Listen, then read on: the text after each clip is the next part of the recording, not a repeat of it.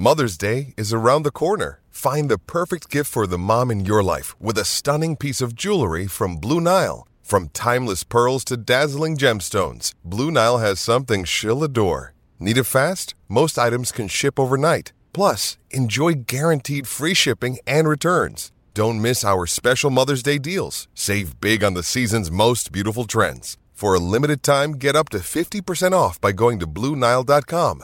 That's BlueNile.com. When you need mealtime inspiration, it's worth shopping Kroger, where you'll find over 30,000 mouth-watering choices that excite your inner foodie. And no matter what tasty choice you make, you'll enjoy our everyday low prices, plus extra ways to save, like digital coupons worth over $600 each week. You can also save up to $1 off per gallon at the pump with fuel points. More savings and more inspiring flavors make shopping Kroger worth it every time. Kroger, fresh for everyone. Fuel restrictions apply. All right, we are live. Welcome in. Yet another edition here of the Patriots Beat podcast, live on the CLNS Media Network. I am Mike Kadlick, joined as always by 98.5 The Sports Hub's Alex Barth. Me and Alex sort of did a similar show here last night on the Patriots postgame show for CLNS, but so we're just going to do this sort of again and kind of hit some of the same points that we hit last night for our exclusive Patriots Beat audience. I definitely have to revise and rehash some of my takes, both on the offensive and defensive side of the ball after taking 24 hours, letting the Zappy fever come down a little bit. Great game overall. Obviously, we'll get into it. Patriots beat the Lions 29-0 yesterday. So we'll rehash that on the offensive defense. Then at the end, we'll get into a quick Boston Sports Minute, talk a little bit about the Boston Bruins, who will start their season this week. But first, before we get into the offensive defense, we're going to hit on some Patriots news that came in today. So starting with the running back room that had some highs and lows yesterday, obviously with Stevenson's monster game, but then kind of got hit with Damian Harris's injury. Bill Belichick told the media this morning in his Zoom presence that running back Ty Montgomery will not return to practice this week. Montgomery, if you remember, was hurt in the preseason, in their final preseason game against the Raiders. Looked to be settling into a major role here in the Patriots running back room. He ended up coming back, played week 1, and then was put back on IR with a similar injury. So he will not return this week. And Damian Harris left Sunday's game with a hamstring injury. So the Patriots have some work to do in the running back room. They currently have 3 active running backs in Damian Harris, Ramondre Stevenson, and rookie Pierre Strong. And they have 2 on their practice squad in J.J. Taylor, who's been here for a while, and then another rookie in Kevin Harris. So Alex, thoughts on how they bolster this room? Yeah, I mean, they're pretty thin there. And the most important thing to have, in the running back position in terms of roster construction is depth. And I know there's people who are going to sit here and say, you want them to add a running back? What, you don't believe in Ramondre Stevenson after what he did yesterday? It's not that. It's the opposite. And it's something we talked about Monday. I want to make sure that they don't run Ramondre Stevenson into the ground too early in the season. So I put up a list this afternoon on 98.5thesportshub.com of running backs I think would make sense. I mean, you go right to the practice squad, right? I think J.J. Taylor's a guy, if Ramondre is going to miss time here, or even not, if they just want to kind of limit his workload, if Harris is going to miss time here, or even if not, if they just want to limit Ramondre's workload after last week, I think J.J. Taylor's a guy who you could see get a call, maybe Kevin Harris, although he did have some ball security issues there at the end of the preseason. They've had a couple running backs in for workouts the last couple of weeks. Nate McCrary's a guy who's still a free agent, who's been with the Ravens that they could break in. Maybe they look to other teams' practice squads. Divine Ogzigbo, who's a guy who was here on the practice squad for most of last season, was let go in the spring. He is currently on Denver's practice squad. They could look to bring him back. So I do think adding another running back in some way, shape, or form is important just to manage the workload at this point. It's just kind of a matter of, there's what kind of back do they want to add? How much commitment do they want to put to the addition? Do they want to add a guy to the 53? Do they want to add a guy from the practice squad? Do they want to elevate a guy from the practice squad? But I do think adding a body at running back here is kind of big for them at this point. Definitely. They need to add a body in there. Like you said, too, there's two different types of backs that they can add internally anyway. They have like Strong and J.J. Taylor are more scat back burner type players, where Kevin Harris is more of a bigger body, run downhill type of guy which is more similar to Ramondre and Damian Harris's style of football. So I'll be interested to see how they do that. Exterior things, maybe not. I will do this, and it's obviously not in play here, but the Carolina Panthers fired head coach Matt Rule today. Matt Rule finished his tenure in Carolina with an 11-27 record through only 3 seasons. He was signed to a 7-year contract by David Tepper and the Panthers. He has 4 years left. He's going to be owed north of $40 million in his buyout. Are there guys in that Carolina roster? We know that they had a joint practice here in the fall, or in the summer rather.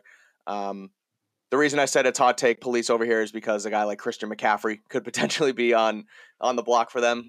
They have a lot of young talent who I don't think they should necessarily trade. Guys like Jeremy Chin, Brian Burns, but anything you can kind of see that any guys in the Carolina organization that could potentially become Patriots down the road here. I mean, I certainly think there's some. McCaffrey, the Patriots aren't necessarily in a spot to trade for McCaffrey right now. Right. I also don't know if they would, just because I think they think he's a good player, but Bill Belichick's whole thing, availability is the best ability. He never plays, right? He never, like Christian McCaffrey's going to get, wherever he goes, you're getting him for 2 or 3 games, and he's going to get hurt. So I don't think, I know I see people in the chat saying Brian Burns, Derek Brown, like I get it.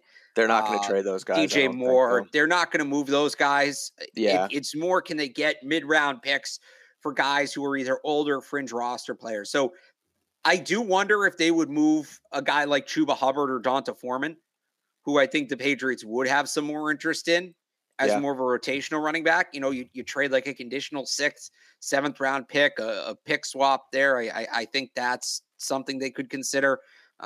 Steven Sullivan, the Patriots could use some tight end depth. Steven Sullivan would kind of make sense as a 3rd tight end. Looking on the defensive side of the ball, I don't know if they trade Marquand McCall. He's an undrafted player. He's a defensive tackle. I just loved him for the Patriots in the draft. Going a little further, Frankie Louvu is a guy I think is a rotational linebacker that would be a fit.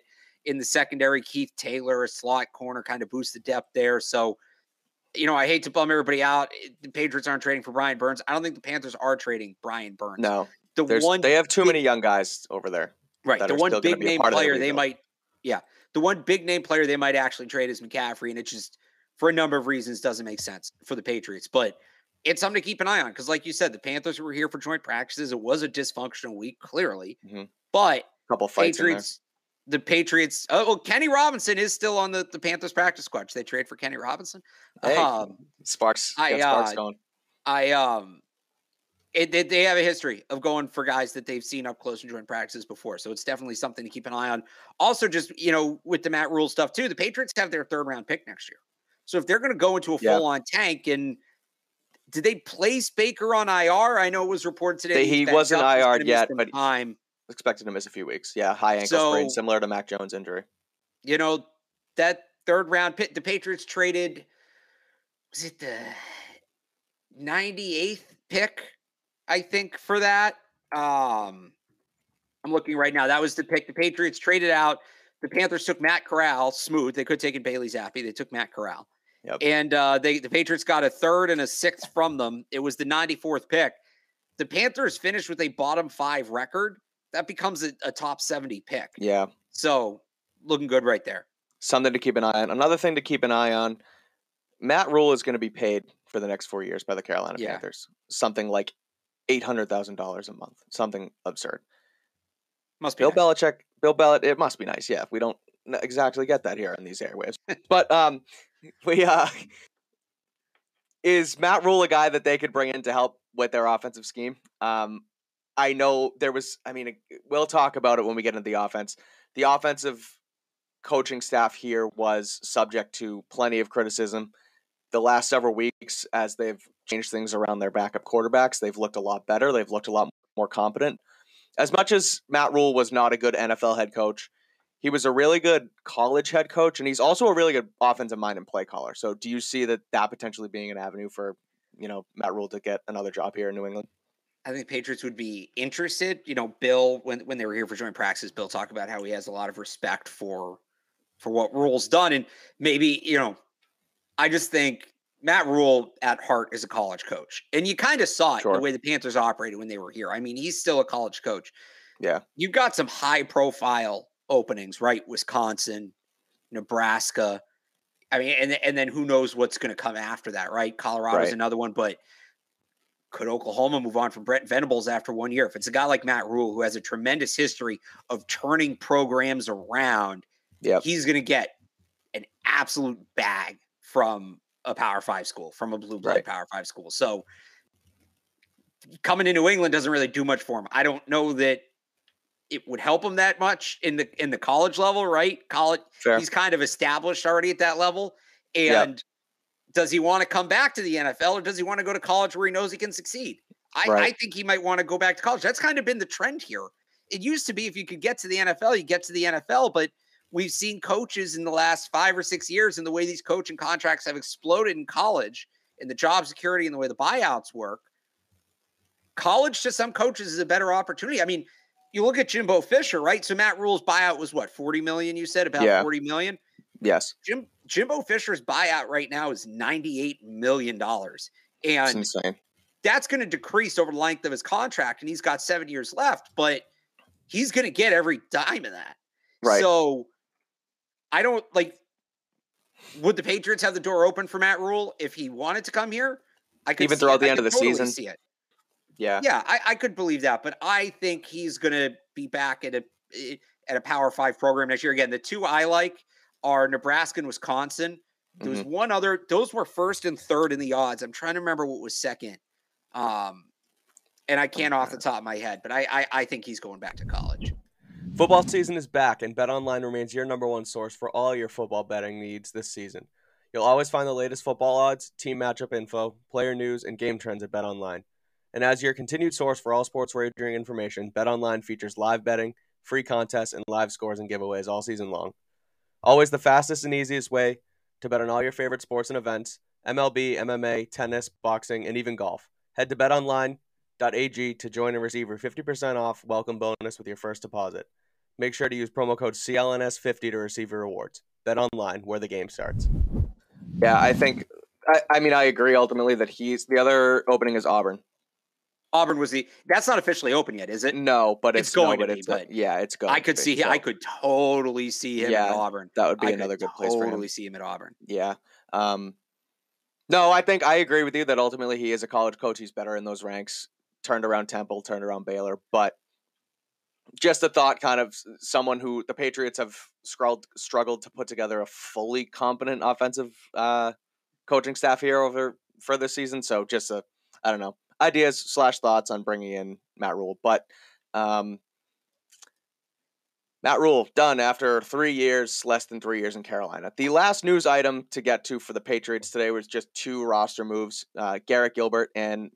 Quarterback Garrett Gilbert and tight end Matt Sokol both reverted back to the practice squad, so they will not remain on the 53-man roster, at least for now.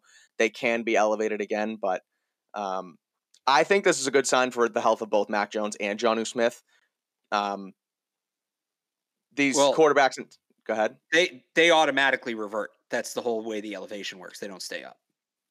Right, but couldn't they in theory have kept them around, and that would be like they would have had to add them. You have to re-elevate guys each week. Right. They would have had to re-add them to the active roster. No, it's fun. You know what? It's not to pick on you. It's funny when I see that transaction every week because it's the most the guys automatically revert. That's the whole point of the elevation instead of the addition of the roster, right? They go back on Monday. So I don't know if they couldn't have kept them up and been like, hey, we're going to elevate these guys again next week. The elevations come in on Saturday. So you can't essentially just add them to the 53 without adding them. You have to re-elevate them every week. Well, then I guess in theory you learn something new every week in this industry. But regardless, Gilbert and Sokol back down to the practice squad. Regardless, going into the offense here now. No, let me just say, I love the idea that you put it in the rundown because that's what this show's supposed to be: is no transactions too small. That one might, and I said that. It might literally be too small. I did say that too. That might be the one exception. Is guys getting elevated is definitely worth talking about. Who they elevate? Right. You know, we don't do a show on Saturdays, but kind of reacting to it on Tuesday. Right. And we can talk about the elevation of Sokol. I do think there's something interesting there, but that might be the one exception to the rule that no transactions too small. The guys going back, that just is a default. That's nobody who gets elevated doesn't revert. I guess in theory they could get released before they revert, but As far as I know, that's never happened. Well, anyway, adding to the news list was that transaction, because we are relatively going to do a similar show to what we did last week. So trying to beef up the agenda here anyway. Gilbert and Sokol back down to the practice squad. Getting into the offense, the Patriots, like we said, won yesterday's game by a score of 29-0. Beat the 1-3, now 1-4 Lions. The offense specifically put up 22 points. The defense put up 7 of their own. 5 field goals from Nick Folk, only 1 offensive touchdown. So there's some room to improve there in the red area. But one other note that I kind of went through again this morning, kind of going through what happened in yesterday's game. I had said it in the past in this show, and they've been really good in their scripted drives at the beginning of the game and the beginning of the half. The first half, their first drive was 6 plays. It was only 26 yards, but they scored points in their first drive yet again. And coming out of the half, they went 9 plays, 56 yards, and again put it through the uprights. Tough to not see them get in the end zone more than once yesterday, but I thought scripted drives looked really well, and I just thought that they were a lot more consistent on offense, and they continue to get more consistent on offense week by week. Yeah, I mean, it's still a little concerning that they can't finish drives, right? That Lions defense Right. not only is it the worst defense in the league, they were missing half their secondary as the game went on there. They had, 3, 4, 5 corners and safeties leave that game with injuries. So it was nice to see them get some rhythm. But again, I think it was still a very controlled game plan in terms of, not opening it up too much, not exposing the offense to too much risk. And granted, that's all it needed to be. At the end of the day, you're just trying to go in and win the game. So that's not a knock, but it was still a pretty controlled game plan. They're still struggling in the red zone. So the offensive line played their best game of the year. And if the Lions defense does have one strength, it's the defensive line. So I think that was encouraging to see. But again, you'd like to see them finish in the red zone. And now they got to gear up because the Browns defense is, Denzel Ward, Greg Newsome, obviously if he plays Myles Garrett. So I see people talking in the chat, oh, the Lions suck. We'll get into kind of the qualifiers on this game. I don't think it's fair to do for the Patriots defense. I don't think it's fair to attach qualifiers to what we saw. It is fair for the offense, I think, to kind of temper it a little bit. I agree, but it's also, I don't necessarily think so when you are bringing in your third string quarterback, a guy who does not have a lot of experience in this game, to come in. Yes, it's the worst NFL defense, but it's an NFL defense compared to what he was playing with in college a year ago. I guess I think it's all relative. Again, you can be impressed with what Zappe did. And again, essentially no turnovers. That one's on Aguilar, right? So essentially didn't turn the ball over. He's hitting the open guys between the numbers, which you want to see. He didn't look panicked. He didn't look overwhelmed. That's great. I think he totally checked the box of he's an NFL quarterback, right? And that's a lot more than you can say for some rookie quarterbacks we've seen the last couple of years. Look at what Kenny Pickett's done the last couple of weeks. I mean, he's struggled, right? Kenny Pickett is not having fun right now. But so again, that's all great with Bailey Zappe. And at the very least, I think you have a legitimate backup for the next 3 years. Unless they trade him, which I think some people misread my comments about that yesterday. Yeah. I was more so talking about the narratives than the actual situation. Sure. But, to people saying, well, he's won the job, all of that. No, it's still Mac Jones' team. We're at least one, probably 2-3 weeks away before we start, people bringing up Brady Bledsoe. We're 2-3 weeks away at a bare minimum from even starting to have that conversation. So that's where I say you kind of got to temper the expectations, but you can be happy with what he did. Again, I do think he proved he belongs. You can be Zappe. That's a lot. You can be Zappe. Yes. You have to use the puns, Alex. He proved, well, no, a lot of people are using the puns. Where I work, it's more about the fever. Do you have the fever, right? Yeah. Do you have the Bailey Zappe? I might have Bailey Zappe fever. I have a different fever we'll get into in a little bit. I think I might have a variant of Zappe fever, but you can be happy with what he did, but it's 5 bridges too far to start talking about this as a quarterback competition. That doesn't mean people won't do it. They're going to. Right. But realistically, context and all of that, what does he do against Greg Newsome and Denzel Ward next week? Then it's a couple more weak defenses, so we'll see. But, can he keep this going? Right. If he has 3, 4, 5 more games like this, then we can really talk about it. Yeah, but even we talked about it last night, but the narratives that circulate, they enter the locker room, right? And so a guy like Mac Jones is hearing all this today, whether it's this show specifically or your airwaves at 98.5 or, the commotion and the talk around the quarterback controversy that is made up is real and it gets inside the room. So Mac's going to want to play immediately. He's also been getting healthier and healthier week by week, according to Bill Belichick. So realistically, I think the most likely scenario here is that Mac plays next week and we never see Bailey Zappi start a football game for the Patriots again, barring another injury, obviously. But, I mean, he played well, right? 17-21, right? 188 yards, a touchdown, the turnover, which was not his fault. Without the turnover that bounced off Aguilar's hands yet again, he has another completion, goes over 200 yards, no turnovers, protects the ball, QBR spikes even higher. So, he did a great job. He did a really good job for what they asked him to do. Another thing we talked about, and I want to get into more with some numbers here, is just that they made the offense so much easier for Zappi than they did for Mac earlier in the season. Zappi, they ran play action 37.5% of the time yesterday for Zappi. Throughout the first 3 games for Mac, they only ran play action 10.8% of the plays. So, they're making it easier for him to make reads.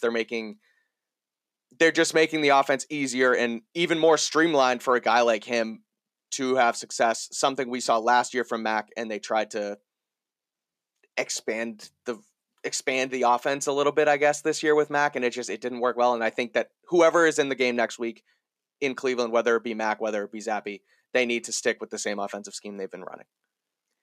Yeah, I mean, they got to blow it up a little more. They got to kind of, add some more deep stuff. Just Tyquan Thornton running a go with all short routes is not really a deep call, right? I want to see them. They're basically, their deep shots to this point with Zappi have been, we're going to give you 3 or 4 short, maybe intermediate routes, and then you'll have Devontae Parker, Tyquan Thornton, or Nelson Aguilar running a go on the sideline. And if it's there, it's there, right? That's where you got those 2 PIs this week. They got to start, whether it is Zappi, whether it is Mac, I do want to see them start scheming up some of that, scheming up some deeper shots. Yeah, sure. And when that comes in and continuing with the play action. But I do think what they've been doing the last couple of weeks as a base is better than what they were doing the first 2 weeks as a base. I hated the no play action.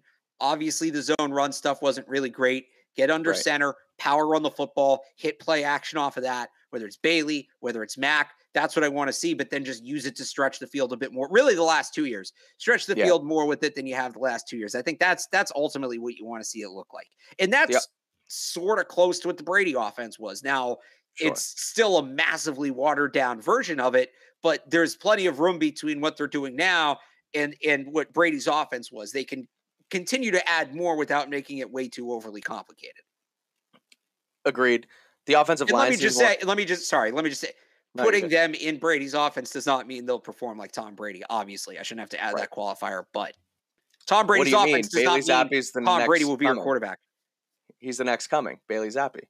He's coming in for an injured quarterback, Alex. Come on. I saw somebody tweet Bailey Zappi's a more athletic Tom Brady, which, just take a second and think about what that statement is, right? That would be the greatest quarterback of all time. Yes. Because you're taking the greatest quarterback of all time and you're giving him the ability and giving him some speed. Look, he's just Tom Brady mixed with Michael Vick. It's no big deal, right? Yeah, it is what we have here. Ho-hum. Belichick brings in these guys all the time. They just don't get their shots. But again, in this offense that we're talking about here, this easier offense, if you will, for these guys, right? Even the offensive line seems to be playing. Sure, less complex. The offensive line seems to be playing better in it too. Cole Strange has been a monster again. Yesterday he had 26 pass blocking snaps, no pressures, no sacks let up. Isaiah Wynn with a penalty, but he looked better. Trent Brown looked better. It's like they want to play more. Maybe it's easier for them. I'm not sure, but they look great. They were opening holes for Ramondre Stevenson. He comes in with 25 carries, 161 yards, averaging 6.4 yards per carry. Yesterday I said that Stevenson needs to be the bell cow of this offense. I want to take that back a little bit because looking into as a bell cow, you need to spell these guys in this game. My point here is that there was a sense around here for the last 2 seasons that Damian Harris is the starter and Stevenson is the backup / spell guy. I think that should change after yesterday. I think Ramondre needs to be your starter and Harris needs to be your spell guy. Harris, the The reps need to be staggered, and it has to be Stevenson getting more. He's a more patient runner. His field vision's outstanding. The way he waits and goes into these open holes, it's like it's different than what Harris does. He's better than Harris. And no knock on Harris, because Harris comes in, he runs hard, he plays well. I'm not taking anything away from Damian Harris. I just think Ramondre Stevenson's better. He showed his balance too on that long 49-yard run. He looked like a beast yesterday, and I think that he needs to. We'll see where Harris's health comes in, over this next week or two. But I think Stevenson has to be your guy that's getting the majority of the reps at running back. I'll say what I said yesterday. I still think it should be a relatively even split, no more than 60-40. I think you got to keep the guys fresh. If anything, I think you add a third back to the rotation to keep them all fresh. It's about the impact level of each carry, right? And right. I think you should balance them, but when it's 3rd and 1, when it's 4th and 1, when you're on the goal line, when you're trying to run the clock out late in the game in a close game, if the Patriots get to that point, those should all be Stevenson. Those should 100% all be Stevenson. Sure. But I still don't know about giving him more than like a 60% carry share, especially this early in the season, because, I compared it to Judon last night, and I'll say it again. Let's say week 18, right, against Miami is a perfect example. That could be a win and in game for both teams. Sure. You got to run the clock out, but you don't have Ramondre Stevenson because he's still dealing with the nagging injury because you had to give him, 29 carries against the New York Jets in mid-October. That's going to hurt. That's going to suck. So I just think you have to have the big picture in mind.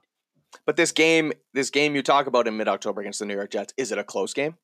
Is it a game that, in theory, right? It should not take Ramondre Stevenson 29 carries for the Patriots to beat the Jets. It should. If it takes Ramondre Stevenson running the ball that many times to beat that team, they're not going anywhere anyway. It doesn't matter, right? More so, my point there more so is that if that's what you need to win the game is the 29 carries, you need to win the game, and you need to win. You need to worry about winning games now, and you can't worry about potentially trying to win a game. So then you don't think the Patriots are a very good team?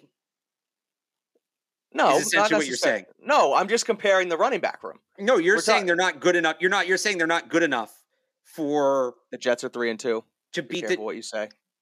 They played like nobody. You're saying that Skylar Thompson really lit it up. You're saying that they're only as good as Ramondre Stevenson running the ball 29 times to beat the Jets. No. There's something to say about the term any given Sunday, and if that's what you have to do on that Sunday against the Jets. Okay. Look, if the game develops that way, yes. The game develops that way, but not every game is going to develop that way. I'm saying you can't go into every game saying we're going to get Ramondre's got to give us 30 quality carries today for us to win this thing. Yes, it might pop up at times. It's exactly what happened on Sunday, right? You needed him to do it, and he did it. That's great. He did it. But you don't want him doing that every week. You don't want to have to count on him doing that every week. Yes, there may be spots where that has to happen, certainly, but you don't want to make it a central point of your game plan because you're going to run him into the ground, is basically my point. Point taken, understood. I just love Stevenson. Love watching him play. I think he's better than Harris. He needs to, again, take these. He has to take the important snaps over Harris, is what we can agree on here. He's the better back. He also needs to be healthy to take them. So, point taken from you. Again, it's that catch-22, right? Of course. You want him out there as much as possible, but the only way to get him out there is as much as possible is to keep him healthy. And the only way to keep him healthy is to limit his snaps. So it's all about finding that balance. I don't think 30 carries a game, 25, 30 carries a game is that balance. I think it's probably closer to 20. Sure. A guy on offense yesterday who returned to action was wide receiver Jakobi Meyers. Meyers came in, grabbed 7 balls for 111 yards on 8 targets. 1 touchdown that were hard for him to come by. The throw from Zappe in the cover 2 hole was a really nice play. He stepped up in the pocket, made his read, delivered the ball on a dime into the end zone. I thought that was one of Zappe's better throws of the day. But Meyers, a guy who seemingly was missing some time, Patriots maybe not wanting to pay this guy, a guy who's in a contract year. He is the 5th highest graded wide receiver this season, according to Pro Football Focus, behind only Cooper Kupp, Stephon Diggs, Tyreek Hill, A.J. Brown. It's tough because Jakobi hasn't played all the snaps, so it's a little bit skewed, but when he's out there, he plays quality football. Your thoughts on the day Meyers had yesterday overall? Seemed like a really good security blanket for Zappe in the slot. Again, first off, he looks much faster in red. We need to establish that, right? Yeah, I thought he had a good game. Again, when it's not Mike Hughes across from him, is it going to look different? Right. I do like that they're stretching his route tree now a little more vertically, and Yeah. I see people in the chat talking about paying him, right? If you're going to pay him, you need to expand his route tree to add. I'm not saying you have to only run him vertically, but you're just adding it to the toolbox, right? Because, and you saw it, there was 1 3rd down where they ran him up the seam a couple of times, and then he ran like a up out where like he really sold hard that he was going, and about 5 yards he kind of came back in and just dusted the corner. Yeah. That route doesn't necessarily work if you're never going to run him on a go, right? They're going to sit on that. So I like seeing his route tree expand a little bit yesterday. Again, it's tough to put stock into, oh, he's getting all this separation because Mike Hughes isn't good, but he did what he asked him to do. I mean, he looked no knocks for a guy who didn't play for 2 weeks. No knocks. He looked great. I'm interested if his route tree continues to expand. I'm interested to see what he looks like next week. He'll probably draw Greg Newsome in coverage. That's going to be a big matchup. That's going to be a heavyweight matchup. So that'll be fun to see. It will be for sure. I also just a couple notes on the rest of the wide receiver room. Devontae Parker did not have a target, and Kendrick Bourne had one catch.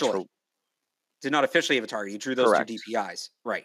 Yes, correct. Did not officially have a target. Drew some DPIs, but wasn't much of a factor outside of that. And then Kendrick Bourne had 1 catch for 1 yard. This is getting into a little bit of the drama, I suppose, Alex, and I know you hate this kind of stuff. Did you see the video he posted, though? Bourne is great.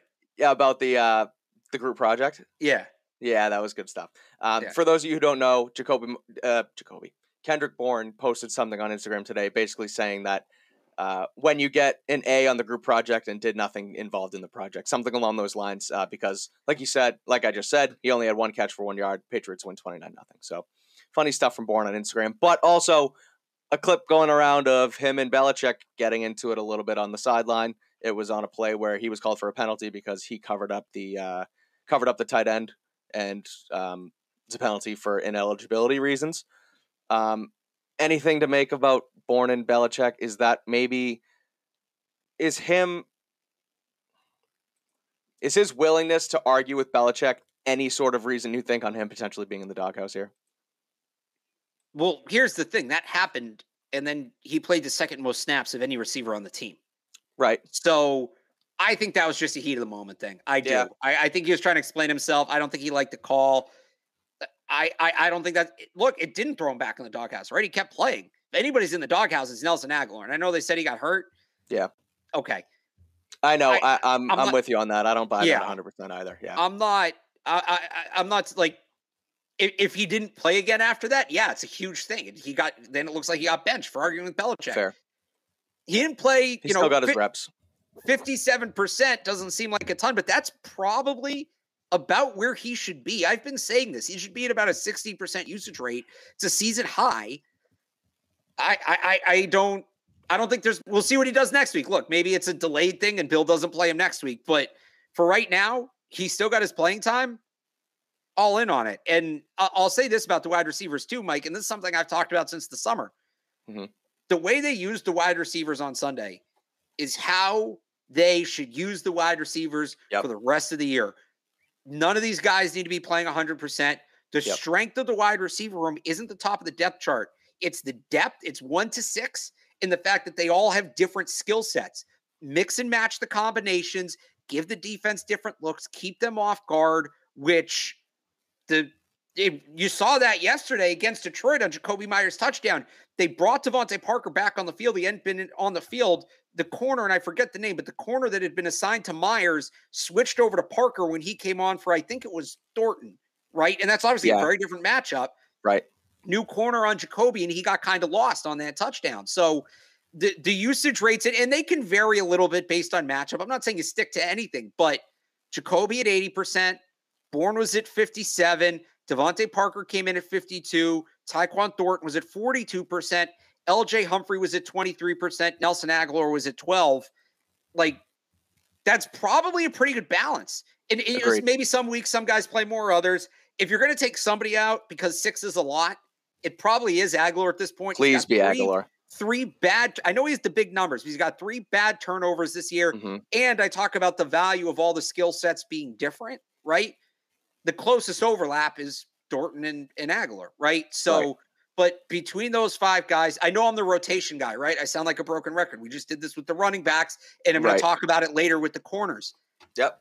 The way their roster is built, the way for this team to be the most effective is to play as many players as they can and keep everybody fresh and try to just out stamina teams late. It's something that the Patriots have done in the past. They did it with higher level talent in the past, but they've done it in the past and it's worked. They really haven't done it as much the last couple of years, and maybe they didn't have the depth for it. Right. They do now. So I love what they did with the wide receivers on Sunday. I hope that trend continues. Agreed. And I also, again, I said it, I went on a little bit of a tangent last night, a little bit of a rant here, but I'm so beyond done with Nelson Agholor in this receiver room. So I hope that it's more Thornton, less Agholor now that he's back off IR, because, again, a guy who you bring in and you pay a ton of money, he no-shows, okay, it's a bust of a contract. You win some, you lose some, I guess. Not every contract's going to hit, right? Last year, no-show, okay.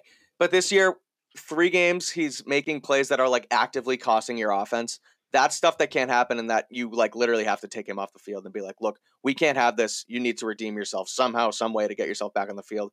He hasn't really done that thus far. He's making more mistakes, more stuff we've seen from him in Philly. You guys know the meme with the guy, the dropping babies like Agholor. Like, again, it's stuff that you can't have, especially in a game where your third string quarterback is out there just trying to survive. He hits him in the numbers and he pops up an interception. Can't have it from Agholor. So that's my one gripe about this offense yesterday. Yeah.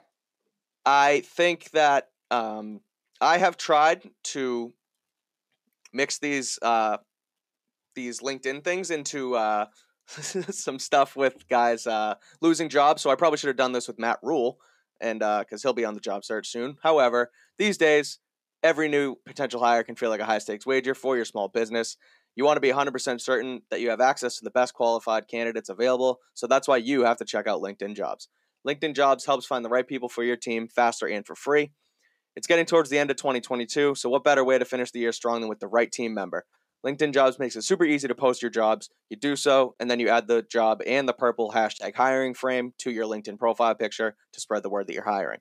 Simple tools like screening questions make it easier to focus on candidates with just the right skills and experience so you can quickly prioritize who you'd like to interview and hire. And it's why small businesses rank LinkedIn Jobs #1 in delivering quality hires versus leading competitors. LinkedIn Jobs helps you find the qualified candidates you want to talk to faster.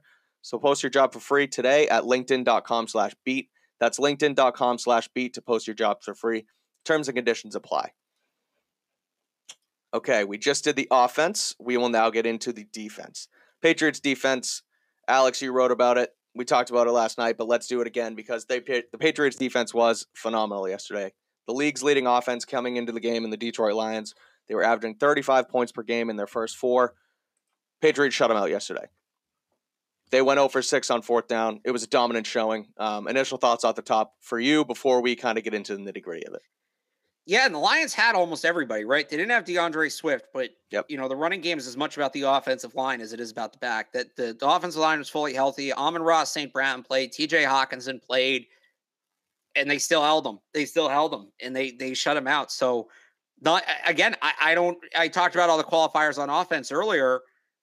Not a ton of qualifiers here. They played well, period. Plain and simple. It's Jared Goff. Well, Jared Goff put up 35 points a game to that point. It's the second time in the last 25 years, and believe it or not, I don't have the first one in front of me. I know I usually do. This was per ESPN. Second time in the last 25 years, a team came in scoring 35 points per game or more and was shut out. This late in the season. It's not like a team scores 35 in week 1 and gets shut out in week 2, right? This late in the season, just the second time that's happened. So, legitimate performance. I think this defense is for real. I think they're for real. I think it's worth getting excited about. They still got a couple things on the edges they need to iron out, right? They're not going to shut out everybody, but they got some players on that side of the ball, man. Yeah, they do. And it starts up front with Matt Judon and not Dumlin in front. He had 3 tackles, 2 sacks, season high, 4 quarterback pressures, the forced fumble that led to the 59-yard fumble return touchdown from Kyle Duggar. Matthew Judon is the best player on this defense, and he showed it last year. He fizzled a little bit down the stretch, but he looks all as dominant as he did at the beginning of last year. So, I mean, Judon's that guy for them on the front, and he needs to keep this up if they want to keep, putting teams in the ground like this. Yeah, and it goes back to kind of that sustainability thing. And he said after the game that he's trying to, condition himself better and be ready for that run. But he's been making it all go up front. He's been excellent. Yeah, and good on him too, I guess, for kind of being able to admit something like that, right? A guy who totally, yeah, like straight up like did not perform down the stretch the way he should have, and it may have cost him some games, or at least definitely some drives throughout the end of the season last year. So a guy who admittedly lost, like you said, some conditioning down the stretch last year, and is working to improve that, and he looks great so far. So hope to see that continue on. You have some stuff to go in on about the cornerback room, so we'll start it off with Jack Jones, the rookie. He had a second career interception yesterday versus the Lions, an awesome play, reading Jared Goff's eyes and coming over and grabbing the ball essentially out of TJ Hawkinson's hands. He's awesome. I think he has the perfect cornerback attitude. He's a ball hawk. I guess I've said it for better or for worse. Obviously, he's a rookie. We haven't seen too many missed opportunities or misplays from him so far. They're sure to come when you play football like that, but he's looked really good so far. He's the highest graded cornerback in the NFL according to Pro Football Focus. I keep bringing these PFF numbers in here, but I mean, when you're ahead of in a conversation guys like Travarius Ward, Pat Surtain, Jalen Ramsey, and Stephon Gilmore, you're playing at their level. That's really good to see through the first 5 games of the year. Again, the caveat is same with Myers in the numbers is that he hasn't played the snaps, but he's been active for 5 games, so he technically qualifies. But when he's out there, he's playing good football. Yeah, no, he really is, and I kind of talked about this yesterday, and then Bill actually talked about it this morning. That interception is such a high level play mentally because they're running a concept and they scored on it last week where TJ Hawkinson's lined up in line. He's going to run a wheel up the sideline, and then they run a go out of the slot. Yep. And essentially what that does, like with a lot of offensive game planning, and the Patriots were masterful at this in the Brady era. Yep. You find young players or players you think you could just take advantage of, and you put them what's called in conflict. You basically give them a play where they have 2 options, and they have to, in a split second, make the right read. And what that play does, when you run 2 guys parallel on the same side of the ball, if they're at the same level, right? They're both 5, 10, 15, 20 yards down the field at about the same time. The over the top defender, it's not super difficult because you're going to have time to get to both. Now, when one guy's 20 yards down the field and the other guy's 13 yards down the field, suddenly you're in conflict because how deep do you play, right? Yep. You don't want to play too deep that you can't get to the guy that's 13 down the field, but you don't want to play too shallow that the other guy gets behind you. So on that interception, it's the wheel route up the sideline and then the go in the slot. So I believe it was Tom Kennedy is the slot receiver, and that's Jack Jones' coverage assignment. Jack Jones is following him up the seam. Hawkinson's a little bit behind him in terms of the depth coming up the sideline. Jack Jones recognizes where the throw's going, comes off his assignment, covers a good amount of ground, and now all of a sudden it's athleticism, right? Goes up, gets the ball. The fact he got his feet in, given how high he jumped, where he jumped, might have been sneaky the most impressive part of that play. But, you go back to the play last week against Green Bay, and not to minimize it, but he ran the route better than the receiver. He picked the ball off. Like, that's what corners do. This was on another level. This was really on another level. And it's so to go. I said before, I don't have Zappy fever. I have a variant. I have Jack Jones fever. Seeing that, and he's still rounding his game out. The thing about really aggressive corners is a lot of it's instinct, and your instincts are only as good as what you know, right? Mm-hmm. So the more football he sees, the more he plays, he's going to learn the different ways that quarterbacks and receivers are going to try to attack him, and he just kind of files it away, and it just adds to that catalog. It's sort of like with Tom Brady, all the answers to the test thing, right? So for Jack Jones, like there was the play later in the game, it's a 3rd and 13. He gives up a 20-yard completion to Khalif Raymond because Khalif Raymond gave him a little head nod. He bit on the go, and Raymond comes back and makes the catch, right? So he's still got to iron that out, and that's still sort of where I think they don't overly expose him. Played 61% of the snaps yesterday. I think that's probably about the number, 60 to 70. But when you see him make a play like he did on that interception, to know that he has that in his bag, J.C. Jackson made his bread and butter on plays like that. Like that's really encouraging to see. Because it's like, okay, he can do this once he kind of figures out how to sort through some of the misdirection stuff he's going to see, and he can do that on a more regular basis. It's going to get really exciting. Totally agree. Like you say, you have the fever. I do as well. I'm waiting on some odds to come out to take a look. Are we at talking defensive player of the year? Not player of the year, rookie of the year. Defense. That's what I meant. Sorry. Defense. Yes. Not winning. I'm gonna see where he sits after a week like this. 2 weeks in a row. I don't believe he leads the NFL in interceptions, but he's certainly up there. He's making plays as a rookie. I think right now, I'm taking a look. Guys like Devin Lloyd and Aiden Hutchinson, Trayvon Walker, your typical guys are at the top of the list. George Karlaftis has been really good for Kansas City so far, but I don't know if Jack Jones keeps making flash plays on this. He could make a run at Defensive Rookie of the Year, in my opinion. Again, I'm going to take a look at the odds and kind of go more in depth on that on CLNS Media later on this week, so you'll be able to check that out. But in saying that, you had mentioned about the wide receiver and running back rooms as far as kind of, pulling back reps, rotational piece, rotational guys. Yeah. So if he doesn't get the reps in the room, he's not going to be able to win Defensive Rookie of the Year. How do you see the reps kind of moving forward with the emergence of Jack Jones? Where do you kind of see that go? Yeah. So again, I think that, they do want to kind of limit exposing him a little bit. I think in those key situations, they're going to lean on veterans, Jalen Mills, Jonathan Jones. He's steadily played. He played 99% against Green Bay, but they didn't have Jalen Mills. He was inactive, so that's almost an outlier. You almost kind of have to throw that out for the purpose of this discussion. I'm not saying you have to throw out the performance. The performance was excellent, but right. I think it's steadily gone up every couple of weeks. He's at 61% this week, which is a high outside of that game, that Green Bay game. I think you probably still see it increase 4 to 5% for the next couple of weeks, and I think he probably maxes out for this season somewhere between 65 and 75%. And then next year we can talk about him as maybe an 85, 90% guy. But sure. I still think they're going to lean, assuming everybody stays healthy, I still think they lean on Jalen Mills and Jonathan Jones in the big spots, and they use him as a change of pace guy. Because, again, there are still going to be those moments where he's going to look like a rookie. You saw one against Detroit, and they don't want to necessarily have those in big spots.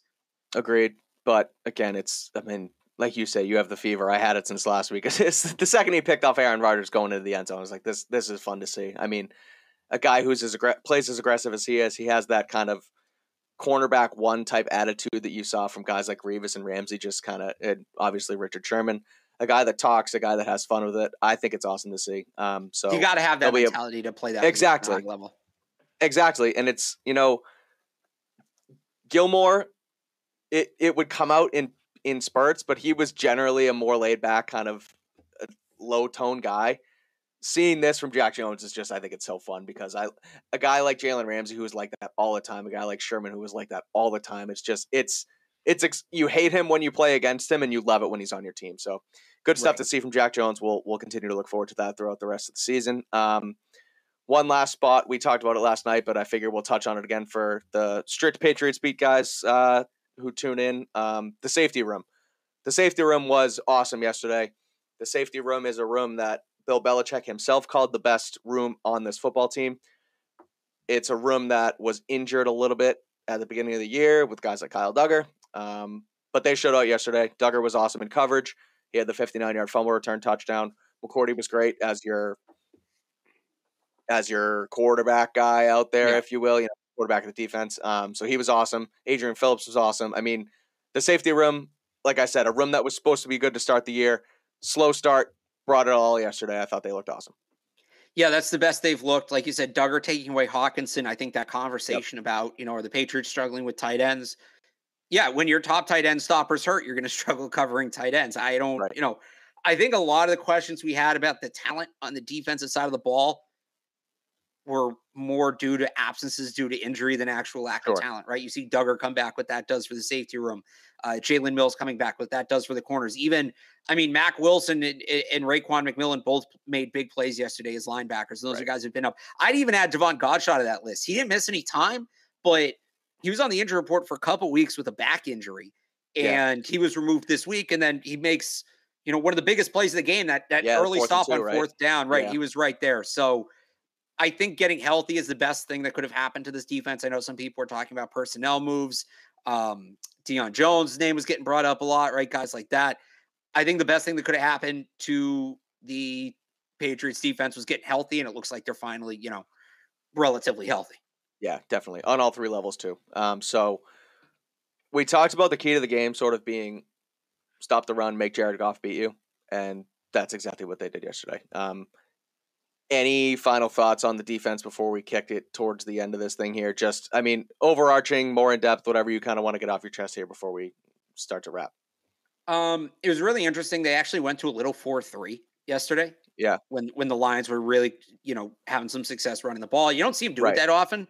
No. I like the personnel they did it with. It was Barmore, Godshaw, Wise, and they threw Sam Roberts on the other end. Yeah, I did see his snaps go up. Yeah. The first time he's gotten like real defensive playing time. And Yeah. I don't know that that's like an every week package, but against a team that runs like the Lions do, it makes some sense to mix it in. And the Browns run the ball a ton as well. So yeah, maybe see it again next week. Interesting set. I wonder if that comes back. And actually the other one would be touching on the safeties. And I know we've got some big Miles Bryant fans in the chat here. The way that early in the game on early downs, they actually went with the 2-corner 3 safety look, and they were rotating Kyle Duggar and Adrian Phillips as the slot corner. Yeah. And then they'd go to Miles Bryant on third down. Marcus Jones actually finally got some run in this game later in the game playing in the slot, and he made a play. But that 3 safety look with the safety playing the nickel, didn't hate that. And No, that I might agree. be a matchup thing. Again, you want to be bigger. And we saw it pay off almost instantly. The play where Kyle Duggar early in that game fights through the 2 blocks to blow up the screen. Yep. Miles Bryant, Marcus Jones, those 2 guys are not making that play. So I don't, can you run it every week? I probably not, but depends on personnel on the other side too, obviously. It's kind of cool to know that they have that one in their back pocket, because I thought that they haven't done a ton of that. They've done some 3 safety stuff, but it's mostly been 6 defensive backs. I was trying to think of 3 safety, 5 defensive back looks they've run. Can't think of a ton of them. So cool little wrinkle. Cool little wrinkle there for the defense. I like seeing that. Yeah, it's good to see them adjust on the fly, if you will. I mean, I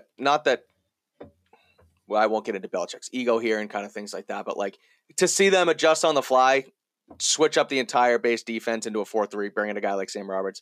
It's good to see. It's good to see that, like you said, it's good to see it's in their bag of tricks. Oh, there is another thing we need to bring up. What a good game. Shout out to Court in the chat.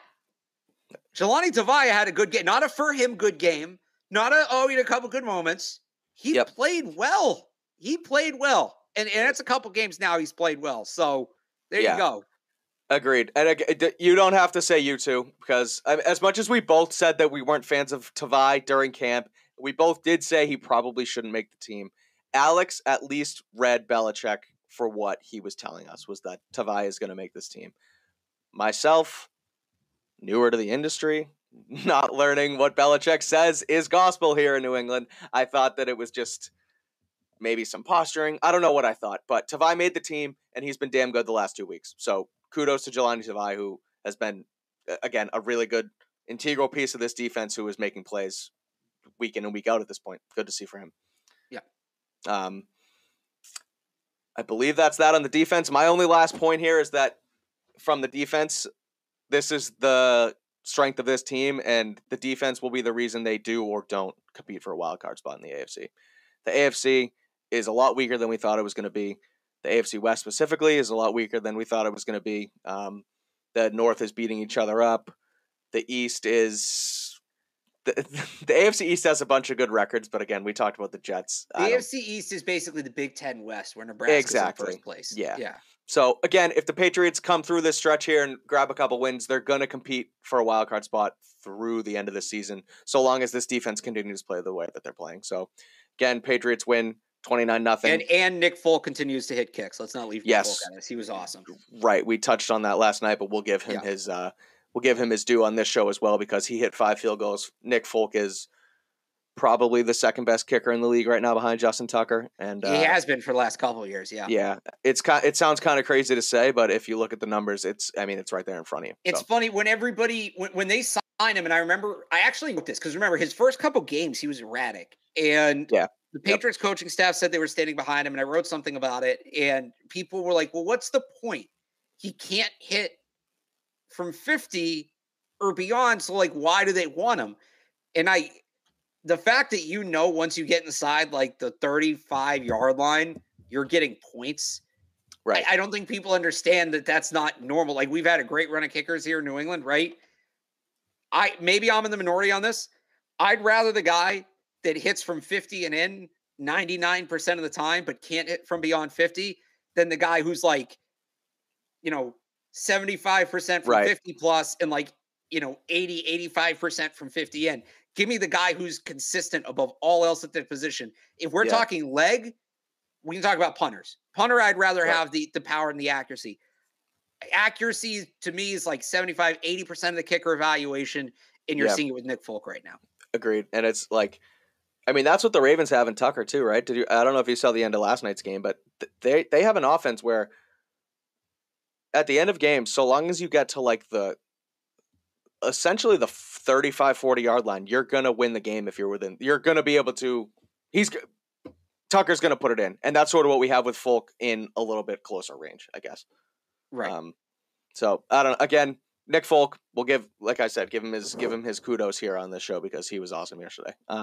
So Patriots win 29-0. Before we wrap this thing up, we're going to bring back another segment that I have yet to do on here. I don't believe. Let's see if the backer gets on there. We're going to go into some Boston Sports Minute because we have the Bruins. The Boston Bruins start on Wednesday. They take on the Capitals from Washington, I believe, at 7 p.m. puck drop. The Bruins have had an interesting offseason, to say the least. Sort of feels like a Last Dance vibe around the team right now. I mean, it's been that way for the last 3 years. I know, but I don't know. You fire Bruce Cassidy, you bring in Jim Montgomery. David Krejci comes back on a 1-year deal. Bergeron comes back on a 1-year deal. Really feels like the final one last dance. You're not going to have Tuukka Rask between the pipes. It's still going to be, Jeremy Swayman and Linus Ullmark. But thoughts on the Bruins coming into this year? It feels really like this is do or die for them. If they don't do it here, it might be full rebuild going forward. So here's what I think of, like, the best thing you can do in hockey, the best thing that can happen for a team in hockey is to get hot right before the playoffs, right? And they're going to get key players back later in the season. Patrice Bergeron, Charlie McAvoy. So they're in good shape to do that. Yes. I think he's only going to miss like a month. Okay. Maybe I don't know. But but he won't have to play a full season is the point. They're in a really interesting spot where the roster is naturally built for them to almost organically improve as the year goes on, which, I mean, that's any sports team. That's not just hockey. I shouldn't say that. Any team. Bill talks about this all the time with the Patriots. You want to progressively get better as the season goes on. The Bruins are almost built for that, the way they're going to get these guys back. I'm not saying it's on purpose, but the problem is, you got to survive the beginning of the year. And they've got a brutal stretch. I think it's games 3 through 12 where they got a West Coast trip where they got Colorado. They've got Calgary. A couple other games. I believe they have Tampa Bay in there. I believe they have Toronto in there. You can't let it be over before it begins. That's the biggest thing with me. They're going to have to figure out a way to steal some games early if kind of the JV team can keep them afloat until they get McAvoy and Bergeron back. Then they might be cooking with gas. Then they might really have something. I know Ty Anderson from 98.5 has picked them to win the division. Okay. I do think there are some teams in the division that have taken a step back, which is part of Ty's analysis. Certainly. Yes. But they need – I almost don't want to say they need a strong start because they're not going to have a strong start. They don't have their full roster. But if they can steal a couple of games early, like a couple of big games against good teams early, they're going to be in good shape. And they do, as somebody said in the chat, they do need to get David Pastrnak locked up. Like, definitely. Let's do this. Something. Him and Devers, like let's get these Devers things. Yeah. Yeah. Exactly. Two things. I had something in the chat. Yeah, this is a good question again from Court. Who's going to have a better record this year, Vegas with Bruce Cassidy or the Bruins? I'm looking at ESPN's NHL Power Rankings right now. Yeah. The Bruins are at 14 and the Golden Knights are at 15. So similar teams, I guess, as far as like skill set and skill wise and kind of just how they've played over the last several seasons. So you got a prediction there on who has a better record, Vegas or the Bruins? I'm not that familiar with Vegas's roster. Okay. So I know they obviously have they have Eichel. They have Eichel. I don't know. He's the guy that's banged up here and there as well sometimes. I don't know where he is health-wise, but look, that team, I'll say this. That team underperformed last year. yeah. I think Cassie's going to get him going again. Like they should perform up to the talent. He lucked into a really good job. Yeah, no, I mean it'll be comparable. It'll be they both should be playoff teams. That's really interesting one because with Cassidy, I think part of the knock was, fair or not, I think part of the knock was that they kept getting capped in the playoffs, right? They just couldn't win that big series in the playoffs. Who gets further in the postseason? I think that's going to be very interesting to see. That would be my question back to you. I'm sorry I don't have a definitive answer, but I thought firing Cassidy was a mistake. I did. I said it at the time. I did too. Jim Montgomery might be good, but you lucked into it at that point. Like Bruce Cassidy's a good coach. I think if you have a good coach, you don't, necessarily move on from him. So that's how I felt about that one. Same. Jim Montgomery's a guy. He won a natty at Denver, I believe, a few years ago. He has some NHL experience. He had some baggage, which is why he ended up not having a head coach job at the time. Right.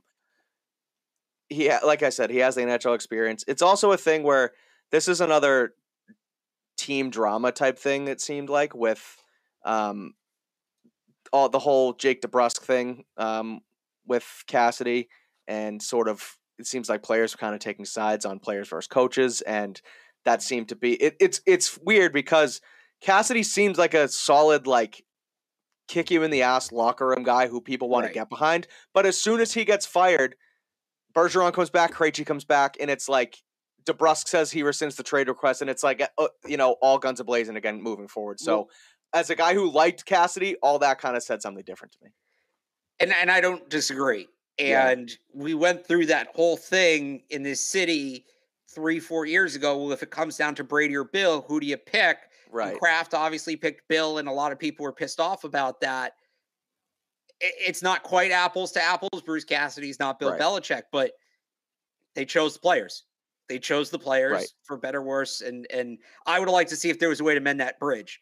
But, yeah. And I saw somebody ask for the college football minute. I think that's going to be Thursday. Yes, we're going to get into that Thursday.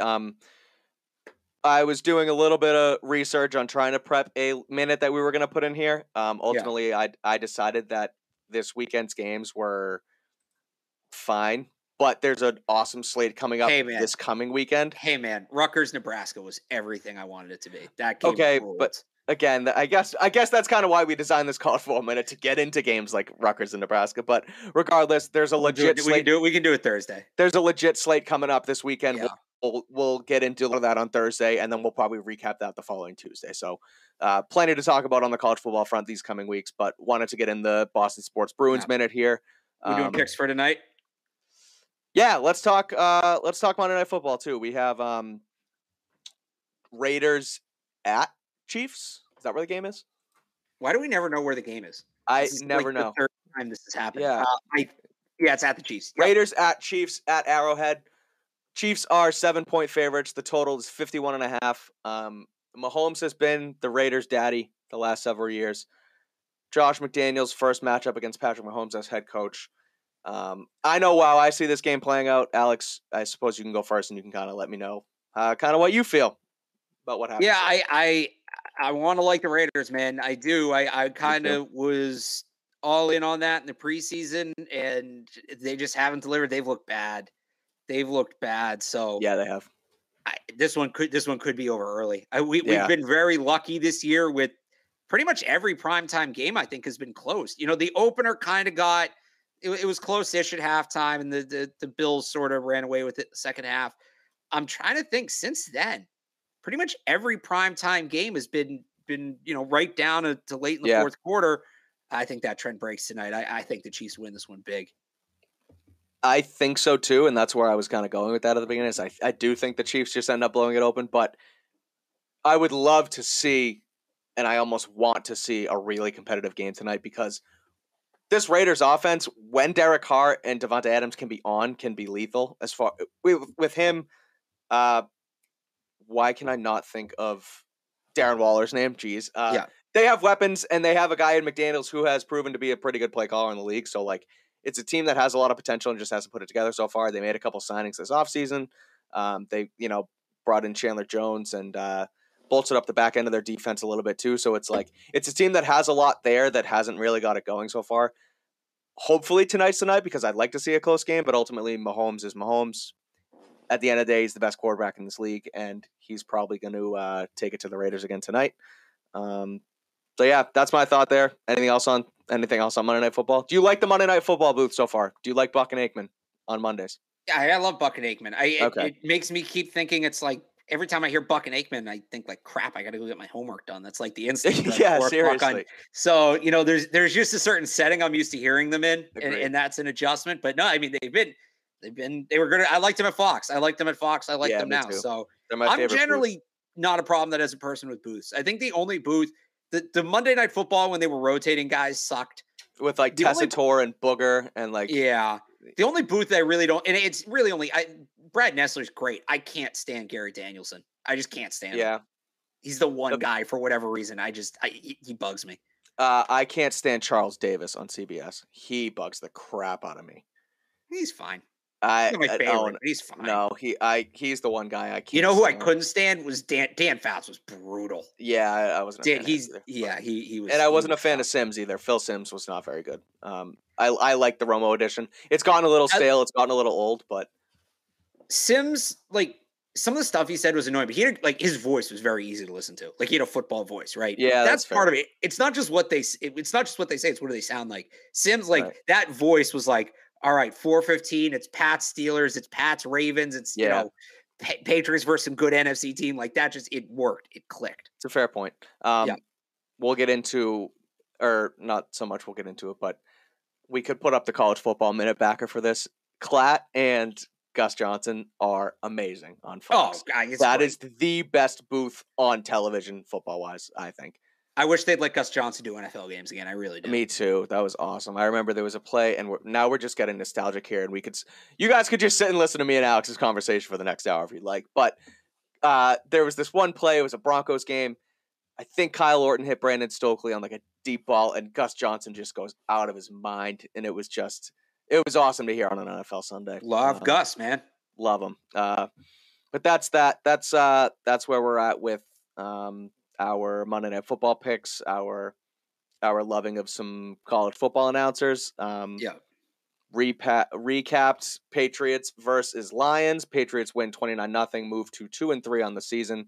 They will head to Cleveland this weekend to take on the 2-4 Browns, 2-3 Browns rather. Yeah, it's week 6, so they're not 2-4. Yeah, no, yes, 2-3 sounds right. Yep.